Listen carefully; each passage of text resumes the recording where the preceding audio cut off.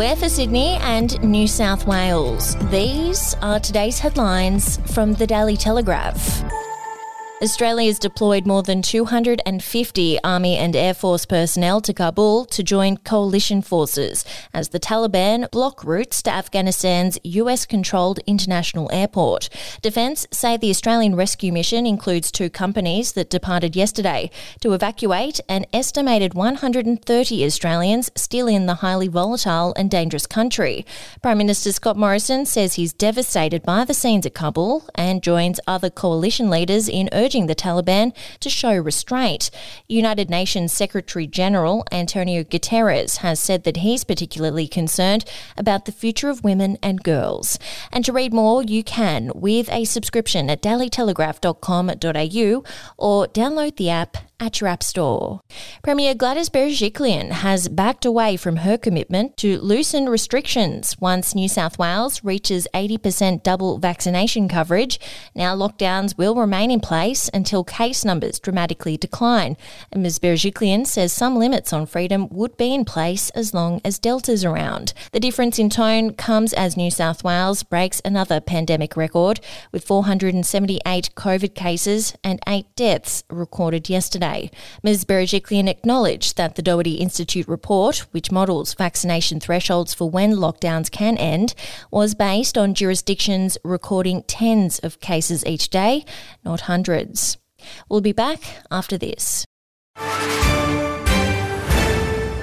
News doesn't have to be boring. The Brits have given Prince Harry a new nickname after yet another tell-all interview. Oh God, is it the Ginger Whinger?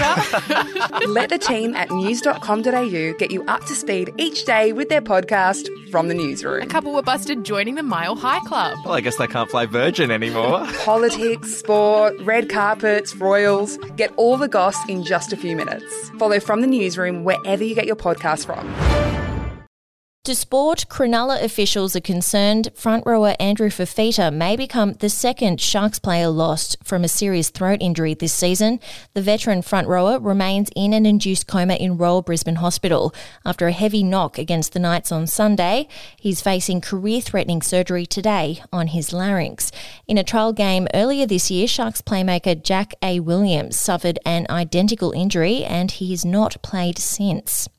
Meanwhile, clubs are worried about an NRL repatriation plan, which will involve players moving out of Queensland just 2 full days after their final match this season to return to COVID-infected New South Wales. The decision to rush players home, according to clubs, is based on the NRL's desire to end the expensive South Queensland hubs for players and families, which cost around $12 to $15 million a month. Club bosses have even spoken among themselves about asking the NRL to keep players in Queensland and splitting the accommodation and living costs.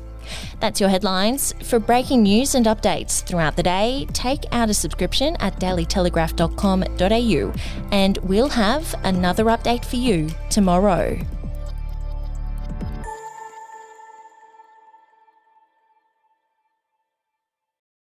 Australian history is full of colourful but forgotten characters, from alleyway gangsters to Cold War spies and eccentric entrepreneurs. There are hundreds of incredible stories of adventurous Aussies that never make it into our history books. Each week I talk to some of the country's greatest history authors, sleuths and yarn spinners to uncover the untold stories of some of our most interesting and offbeat ancestors. The show, in black and white, can be found wherever you get your podcasts.